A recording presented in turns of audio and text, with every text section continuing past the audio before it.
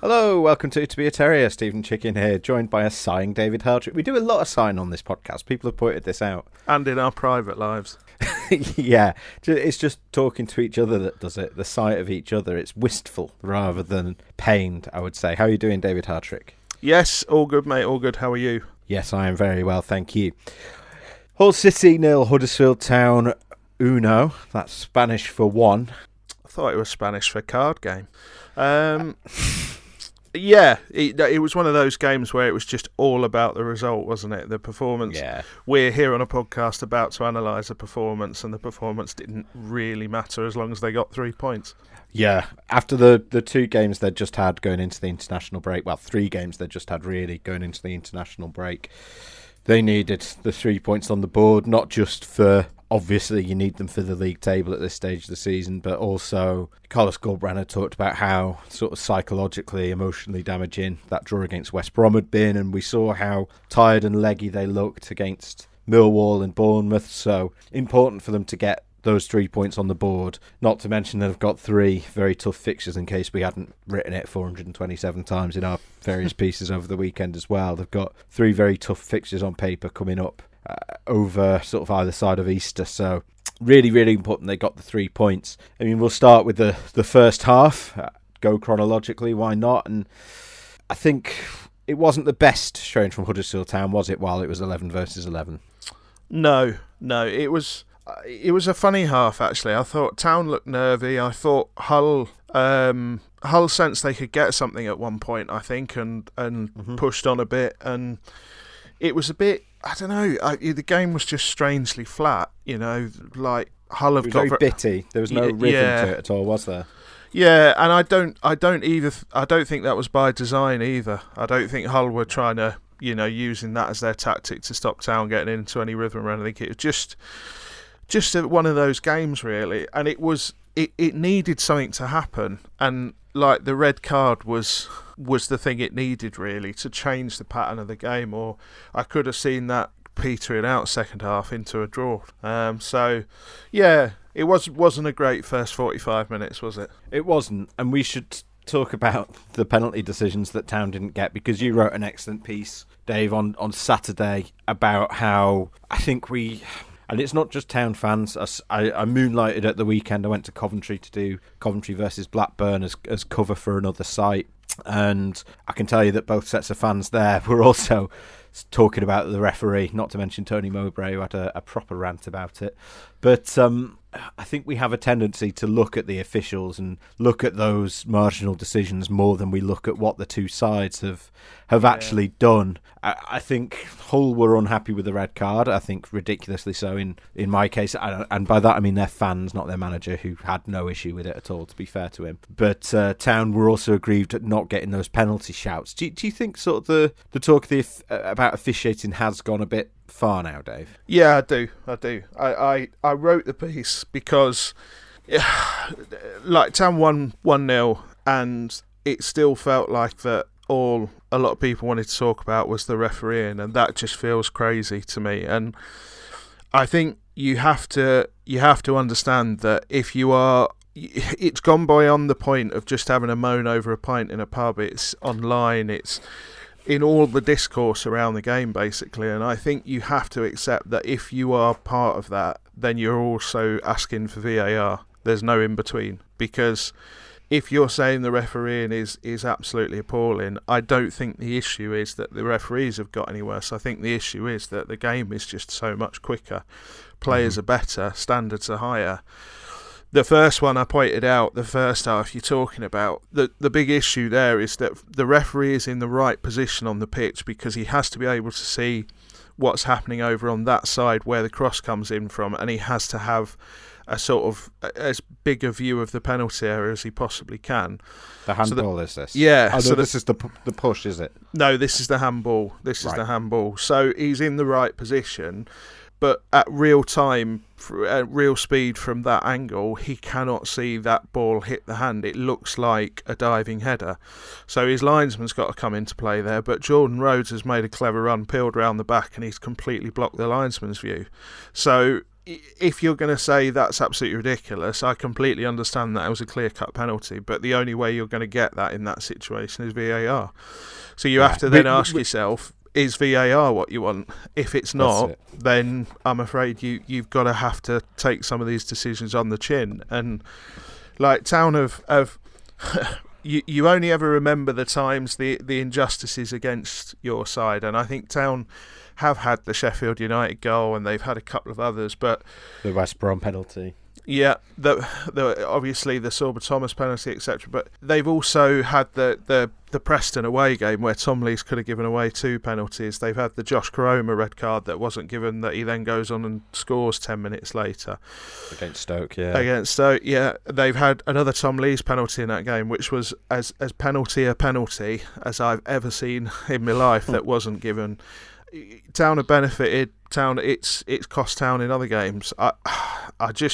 I think when you win and when you get the right result, even when you don't, you have to accept that the referees are going to make mistakes. It just seems to be that the focus now is entirely on the referees' mistakes. And I'm not. This isn't a dig at Town's fan base. It's a dig at the media as well, Steve, which we're part of, and that's what I mentioned in the piece. The problem is, when you're looking at the pundit lines on Sky and all they're talking about is the penalty claims, and Michael Heffley saying that the referees should have to come out and say what they saw and all this sort of thing. The problem is when they're asked and they give a line that is newsworthy or noteworthy, we have to report it whether we like it or not, and it's just a bit of a vicious cycle. Yeah, I think it mostly comes from sort of, not to take the pressure off ourselves or sort of, say that we in print are not also guilty of it, because we are. As you say, you wrote that piece on Saturday saying we don't want to see talk about officials in the headlines. We want to see headlines about Town's promotion prospects, and then the next day obviously we have two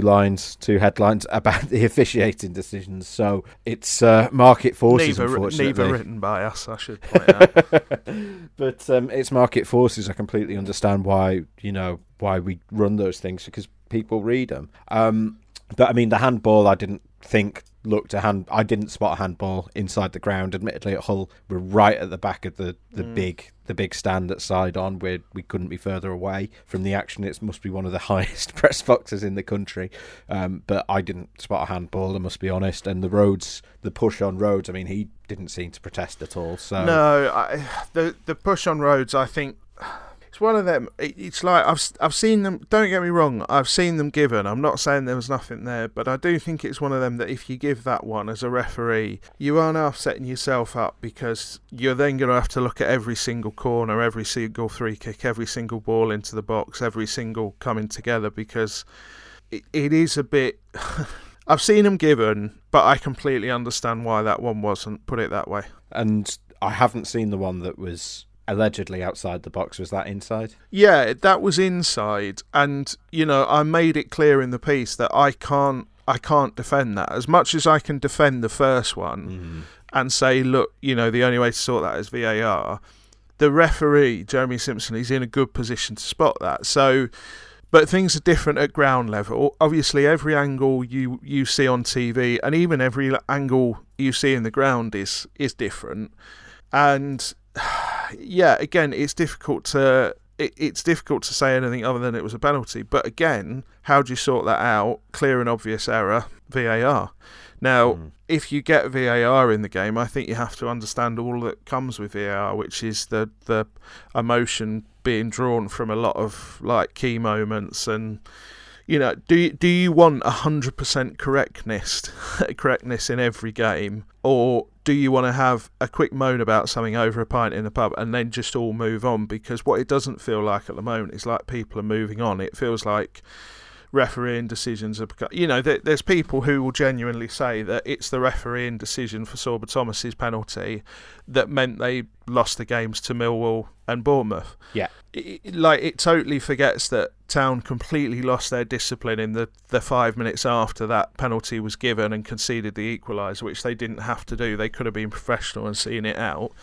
And they lost the game at Millwall because Millwall were excellent on the night, and they lost the game against Bournemouth because Bournemouth are really, really good. They're a £76 million plus first 11 and £100 million plus squad. This is what I mean. This is where we all have to go, okay, you didn't get it, but you move on. We go again, as a Liverpool captain once said.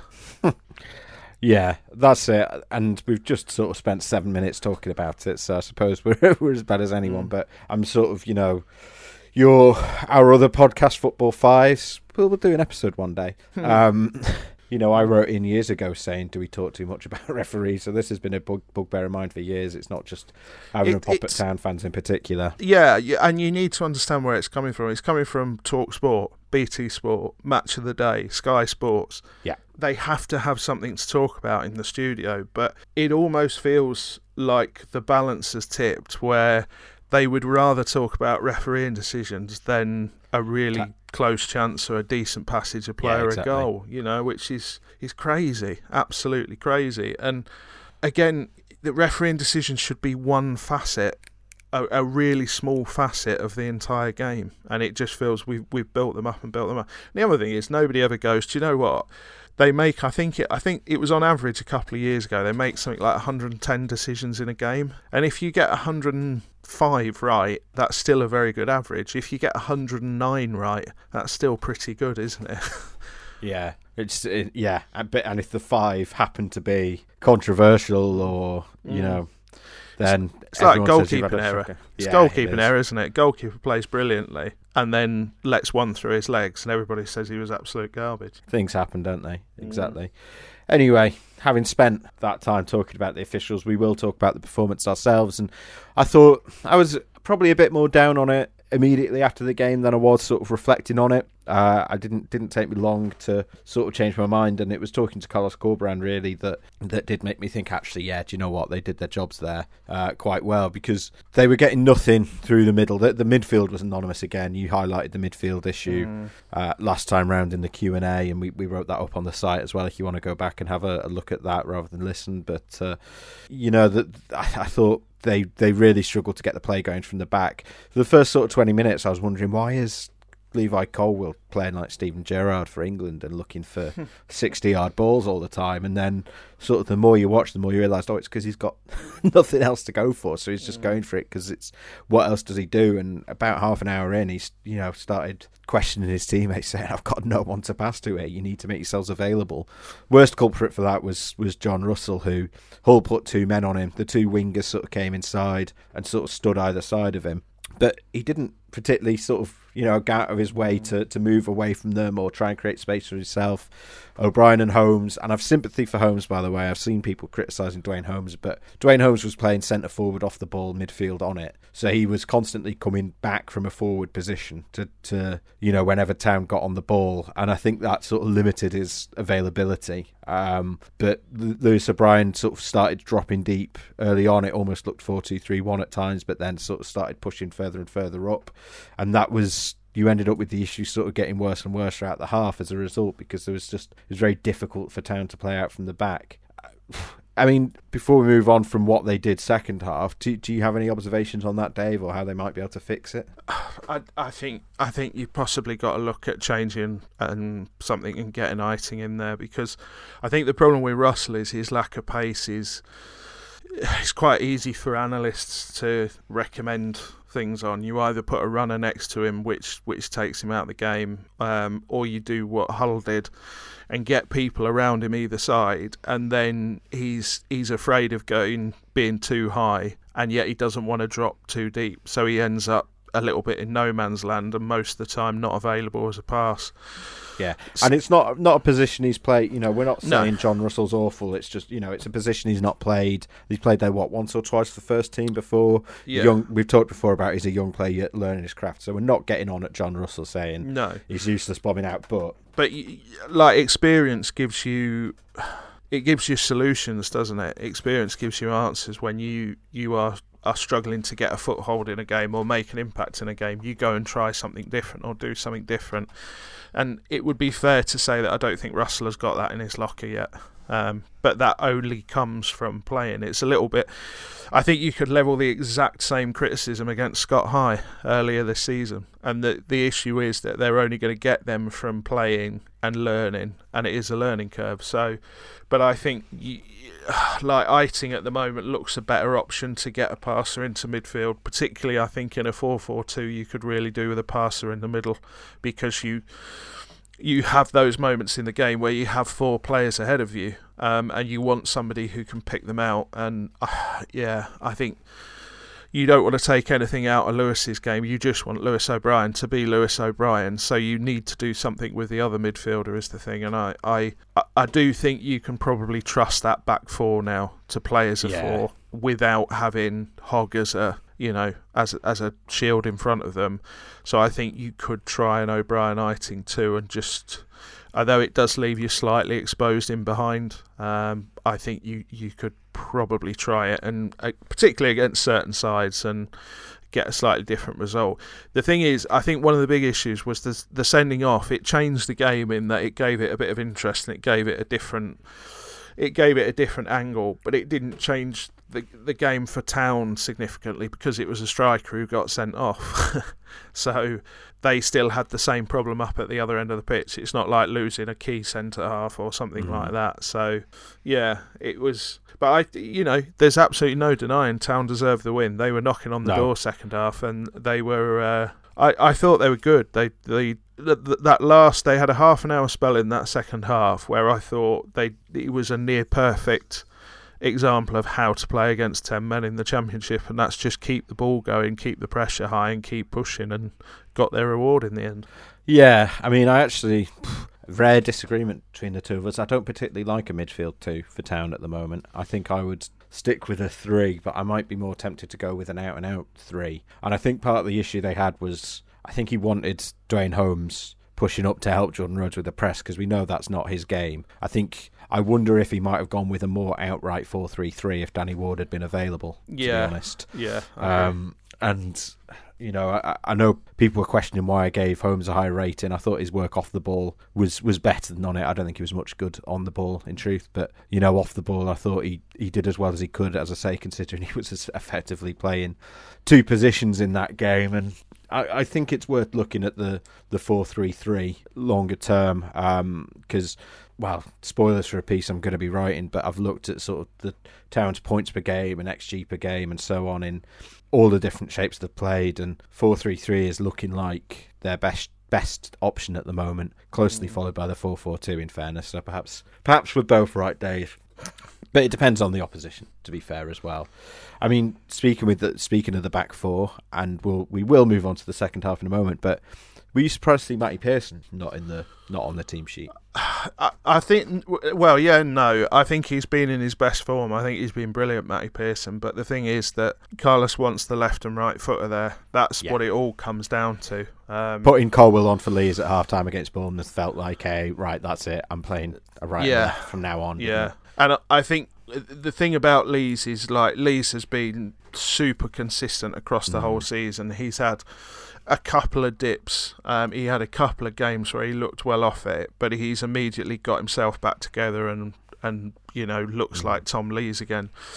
So I suspect that little bit of age, that little bit of experience, and that little bit more calm on the ball more than anything. He's better on the ball than Pearson, to be fair. Yeah, is what makes that decision. And the reason that Corberan likes the left and right footer is because it allows them to build the play better from the back 4. He wants either to be able to play the out ball better, either quicker or just pick it better over sort of 30 yards. So he wants that left-right foot balance. So Tom Lees is always going to win that foot race against Matty Pearson. But I think Pearson, to be fair, has still got a big role to play before this season's ended. It's horses for courses, isn't it? Because it is. I think certain games they are going to have to look at a 3 again, because there's certain games that if they're going to get over the line, they really have to set out not to lose and then try to win as a bonus from there. And I think of Borough away by any chance? Yeah, so I think the 3 at the back, you that's your sort of default starting formation for those games. Yeah. Yeah, quite agree on all of that, to be honest. I think Pearson was the form player going in, but I think on paper, from a standing start, you would go for Lee. So, you would have had no objection either way, really. I think it's a very, very strong position for Town. But second half, the difference they made was the change they made. Corberán, I thought, was quite astute. He just thought, right, let's just go for crosses. He identified that Sorba Thomas was getting in a lot up the right. I thought his deliveries, both from set pieces and open play, were pretty poor first half, in truth, but he was better second half.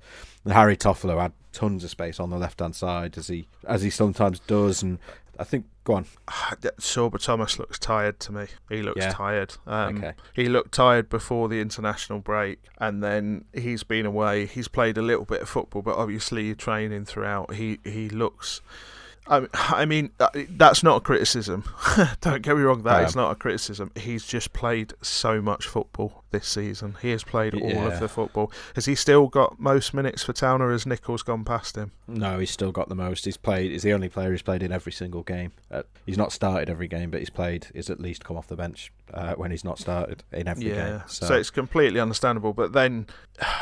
Like it's really tough to drop him when he can still, he's still got a moment, a magic in him, and when he does find his radar on those corners and those dead balls, it's just absolutely pinpoint, absolutely sensational. So, but there's a man who needs a nice holiday this summer.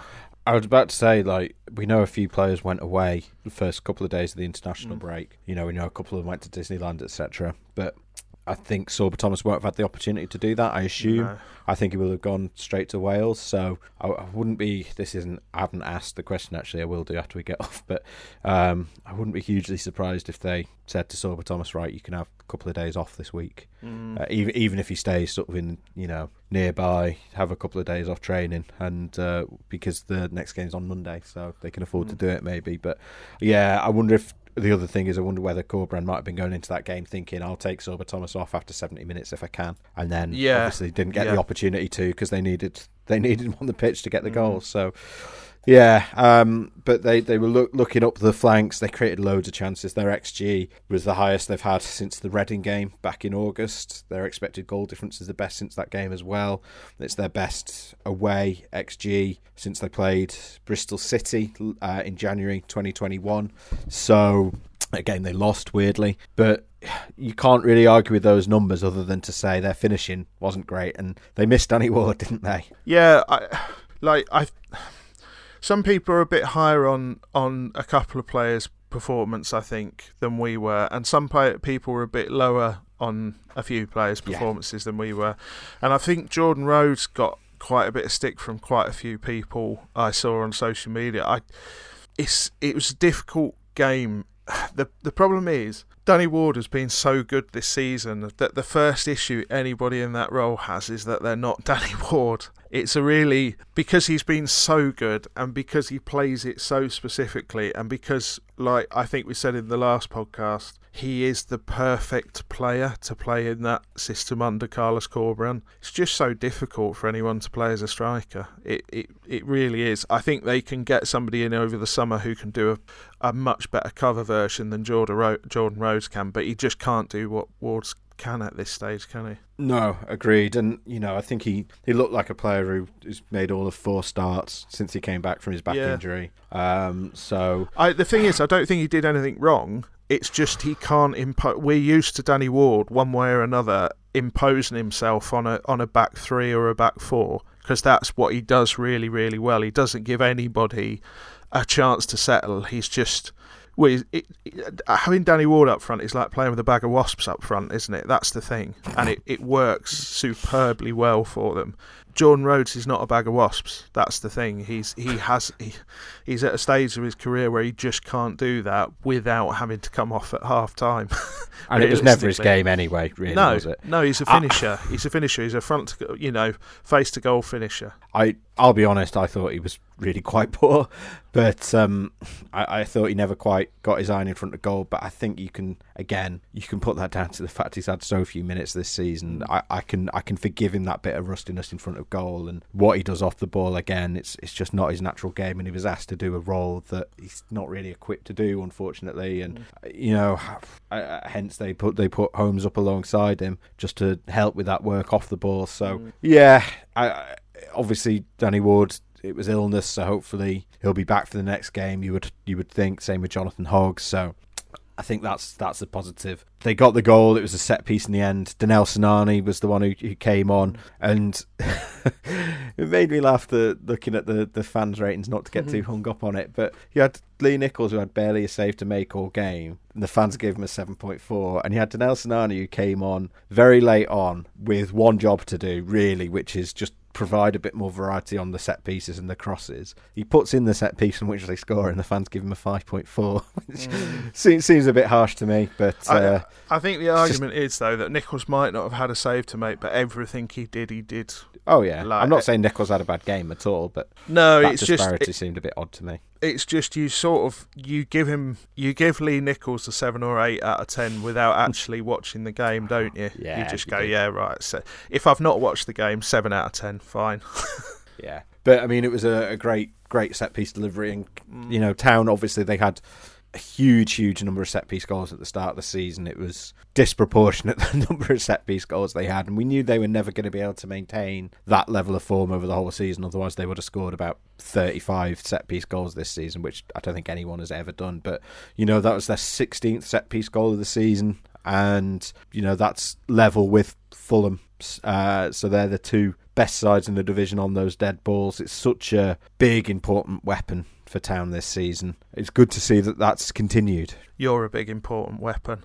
Yes, they've got their mojo back on set pieces, I think, and it was really well deserved at that time of the game, because they'd been really good. Corberan had made the right changes, and it was coming. It really was coming, and I think Danel Sinani is he's a player, I think, probably in the end of season roundup, we're probably going to have a little bit of a back and forth on, because some of the aspects of what he brings are really, really good and really positive. So there's the defensive record you noticed about the amount of goals Town concede with him on and off the pitch, which is vastly different. And his set-piece delivery is really, really good. And he also plays as a second striker, I think, probably better than most people. But he is a second striker. He's not he doesn't tend to play as sort of a false 10 or an inverted winger.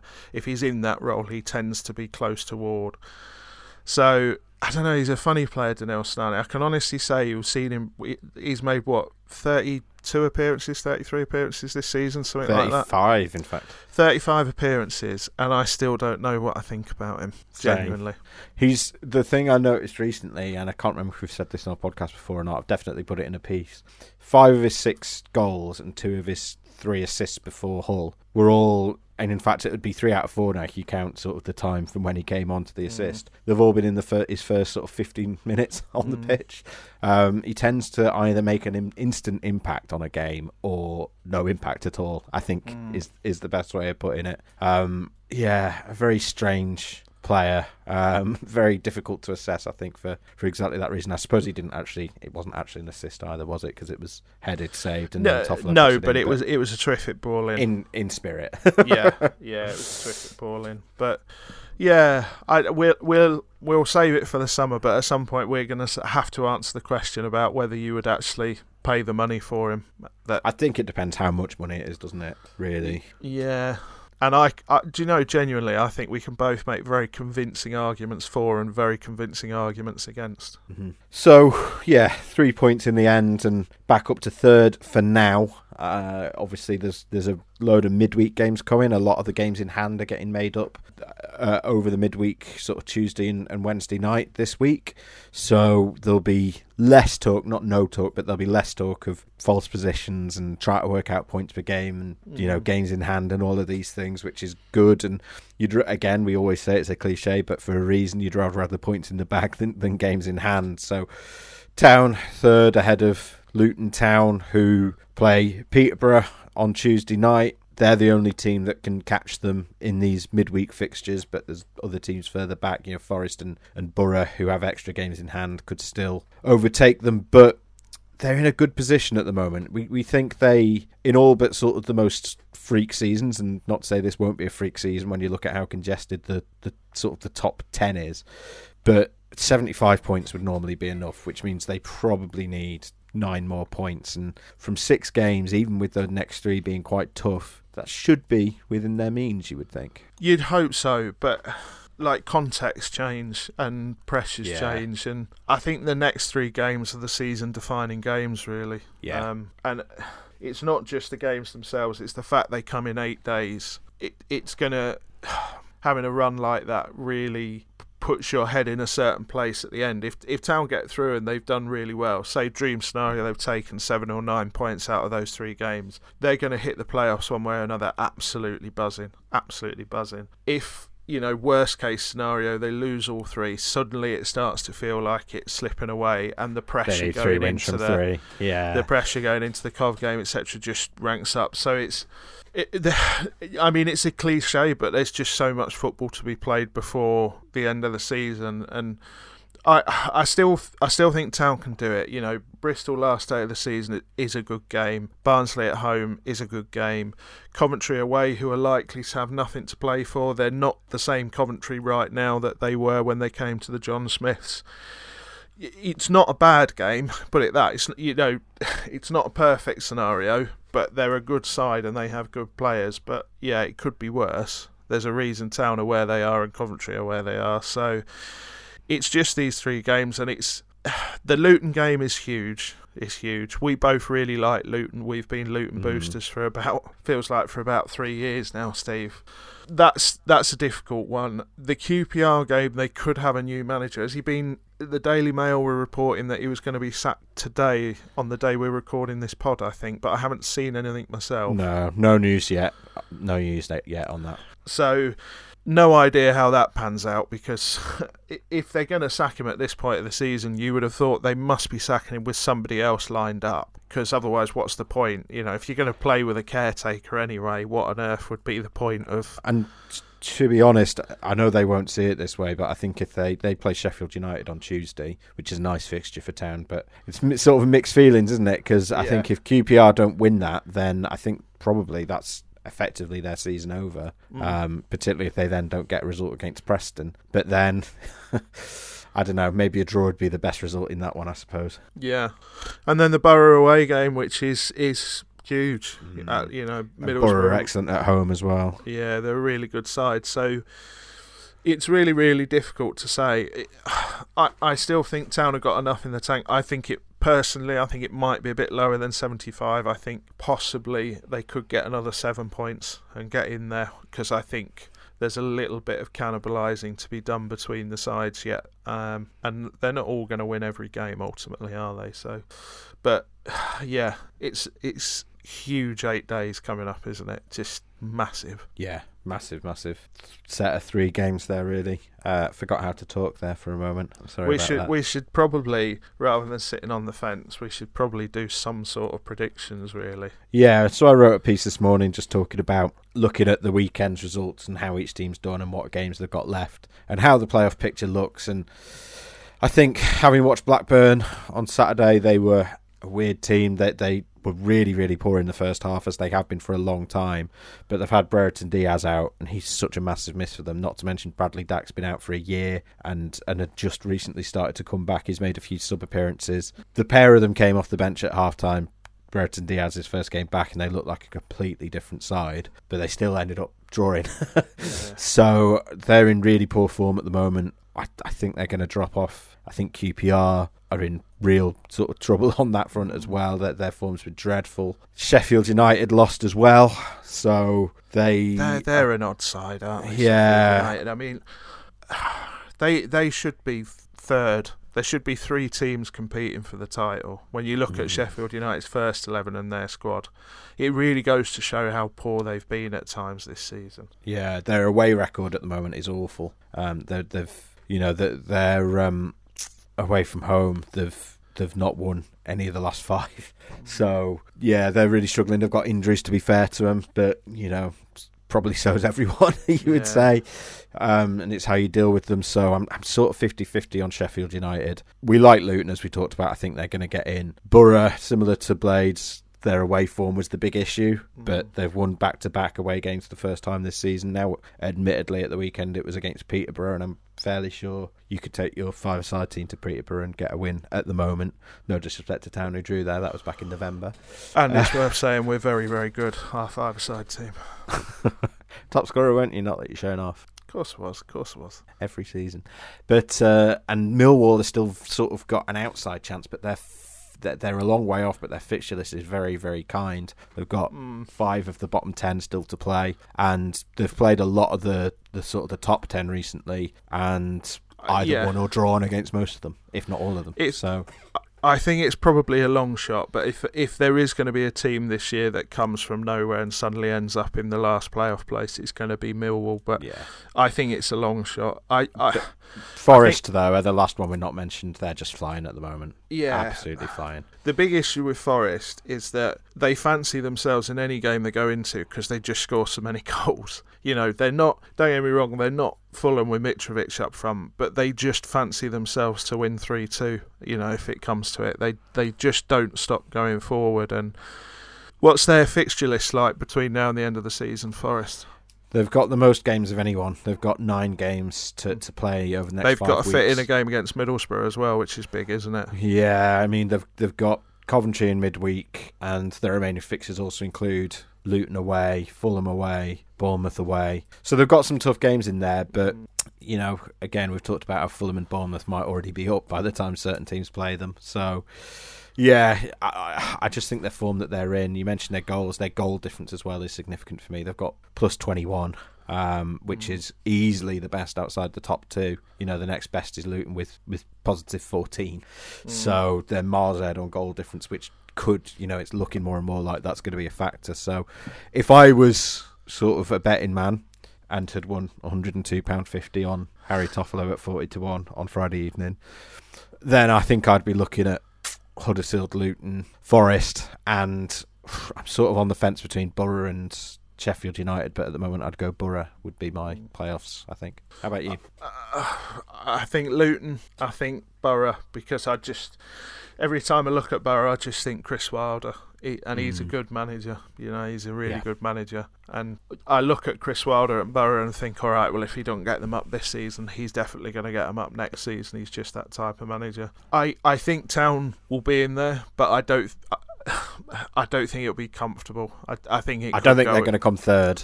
No, yeah. I think it could go all the way to the final day, in truth. Forest's fixture list is the thing that stops you from just automatically looking at them and saying they're definitely going to be in there. I don't know. And I still think Sheffield United should come good. So I just don't know. I'm not sitting on the fence, but I'm going to say I don't know.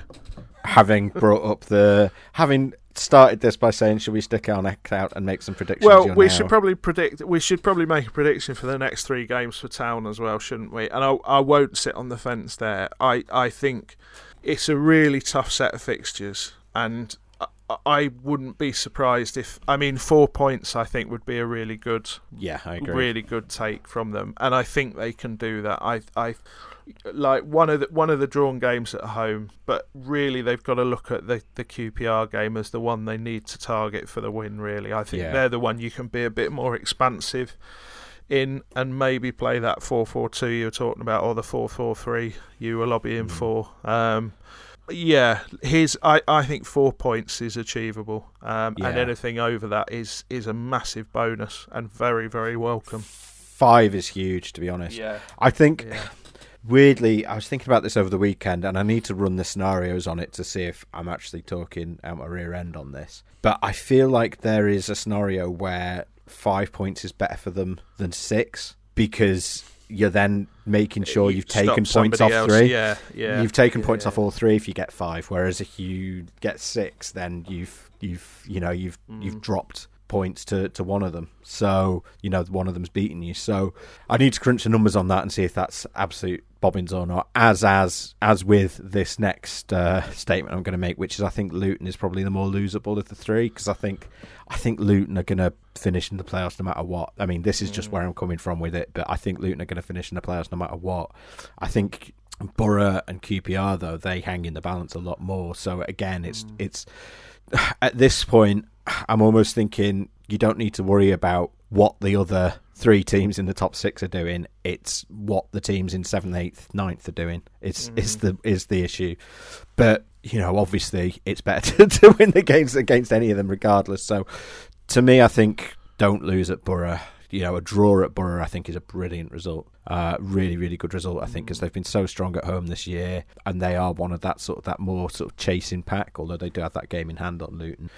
I think the other side of it is, though, that they have to put in 3 half-decent performances. So even if you lose, say you lose 2 of the 3, they have to come out of it with some sort of momentum. What they can't afford to do is lose 2 of them badly, lose 2 of them 3-0, because that will really pop the balloon and have everybody looking over their shoulders, and suddenly that Coventry away game suddenly feels like really, really massive.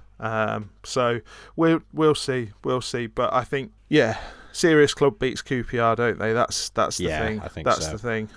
But with the caveat, we don't know what state QPR are going to be by the time that game comes around. Yeah, it's true. So I agree. I think 4 points is good, particularly if one of those points comes at Middlesbrough, and even better if 3 of them come at Middlesbrough.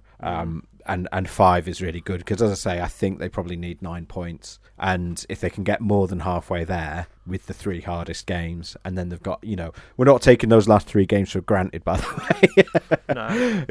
No. Barnsley, Coventry, and Bristol City, but I think you need to get through these first 3 first, and if they can get more than halfway there from those 3 games, then I think in truth they're probably actually more than halfway there, really. Yeah, they've got to cope with the pressure as well, because obviously they're televised throughout. The pick hasn't been made for the weekend of the Coventry game. That doesn't get made until the 9th, I think, so a week on the day of this recording. So there is quite feasibly a world where that is a TV game as well. And that brings pressure, and as we know, funny kick-off times do funny things to teams. I think the Luton game, I know exactly what you're saying about it being more losable, but it's also the game that they have 11 days preparation for. Yeah, that's the thing. It's the game they have an awful lot of time to tactically plan and work towards. I know they'll be working towards all 3 already in their training sessions, etc. They don't just go, soon as one game's finished, right, we better train for the next one. But it is the game where they've had all this time to get ready for it. It's evident when we asked Carlos Corberán for a direct sort of answer on it about the games being moved. He said he'd preferred not to give his opinion, but it's obvious that it's very, very apparent from everything else he says he doesn't like the games being moved forward. No. The QPR game was obviously already the Friday, but the Luton game being pushed back to the Monday means they've got the only 3 days in between the games. At least they're both at home, to be fair. And then the Barnsley game the following week after Borough is also been moved to the Friday night, which isn't ideal. So, but they've got to deal with it. As Carlos Corberán said. Success. Yeah, as Carlos Corberán said, it's even if he preferred not to give his opinion on it, and we know what his opinion is on it, I think it's sort of irrelevant. It's done now, and they've got to deal with it and cope with it as best they can. Yes, interesting times, interesting season-defining times ahead, I think. Yeah. If I can give a quick plug as well, if you want to hear Terry Toffolo, or not hear, but read Terry Toffolo talk Terry about Toffolo? Terry Toffolo, yeah. If you want to read Harry Toffolo give his thoughts on the effects of playing those games on a quick turnaround, as well as Sorba Thomas on the differences from non-league football in a sort of a fitness and nutrition sense, Matty Pearson as an established player talking about it, and Lee Nichols about how his massive weight loss, really, when you look at the pictures of him, has helped him and helped his game. I wrote a piece that went out Friday morning where we talked to all of those players about the fitness and nutrition side of things. I think it got a little bit lost in the club accounts, but it is still on the website. You search Huddersfield Town Fitness Revolution, it'll come up, and I would encourage you to read it because I think it was a decent piece and maybe deserved to be read a bit more than it was, and I don't bring that up very often on this podcast. Dave, have you got anything to plug? No, but I would say, in the spirit of things, I would say if you want to actually read that discussion about referees versus VAR, etc., the piece went up on Sunday morning, and I can't remember what it was called. I can't remember what the headline. We don't write the headline, so I can't remember what the headline was. But it was something about Huddersfield Town want to talk about. David, it was Huddersfield Town will hope their form will write headlines rather than Championship officials. Yeah. So if you want to read a bit more nuanced discussion of that, where I go into it a bit more, I think it's worth having a read of that. There you go. David, thank you for your time this afternoon. Listeners, thank you for your time listening to it. We'll see you next time on Who to Be a Terrier. Goodbye.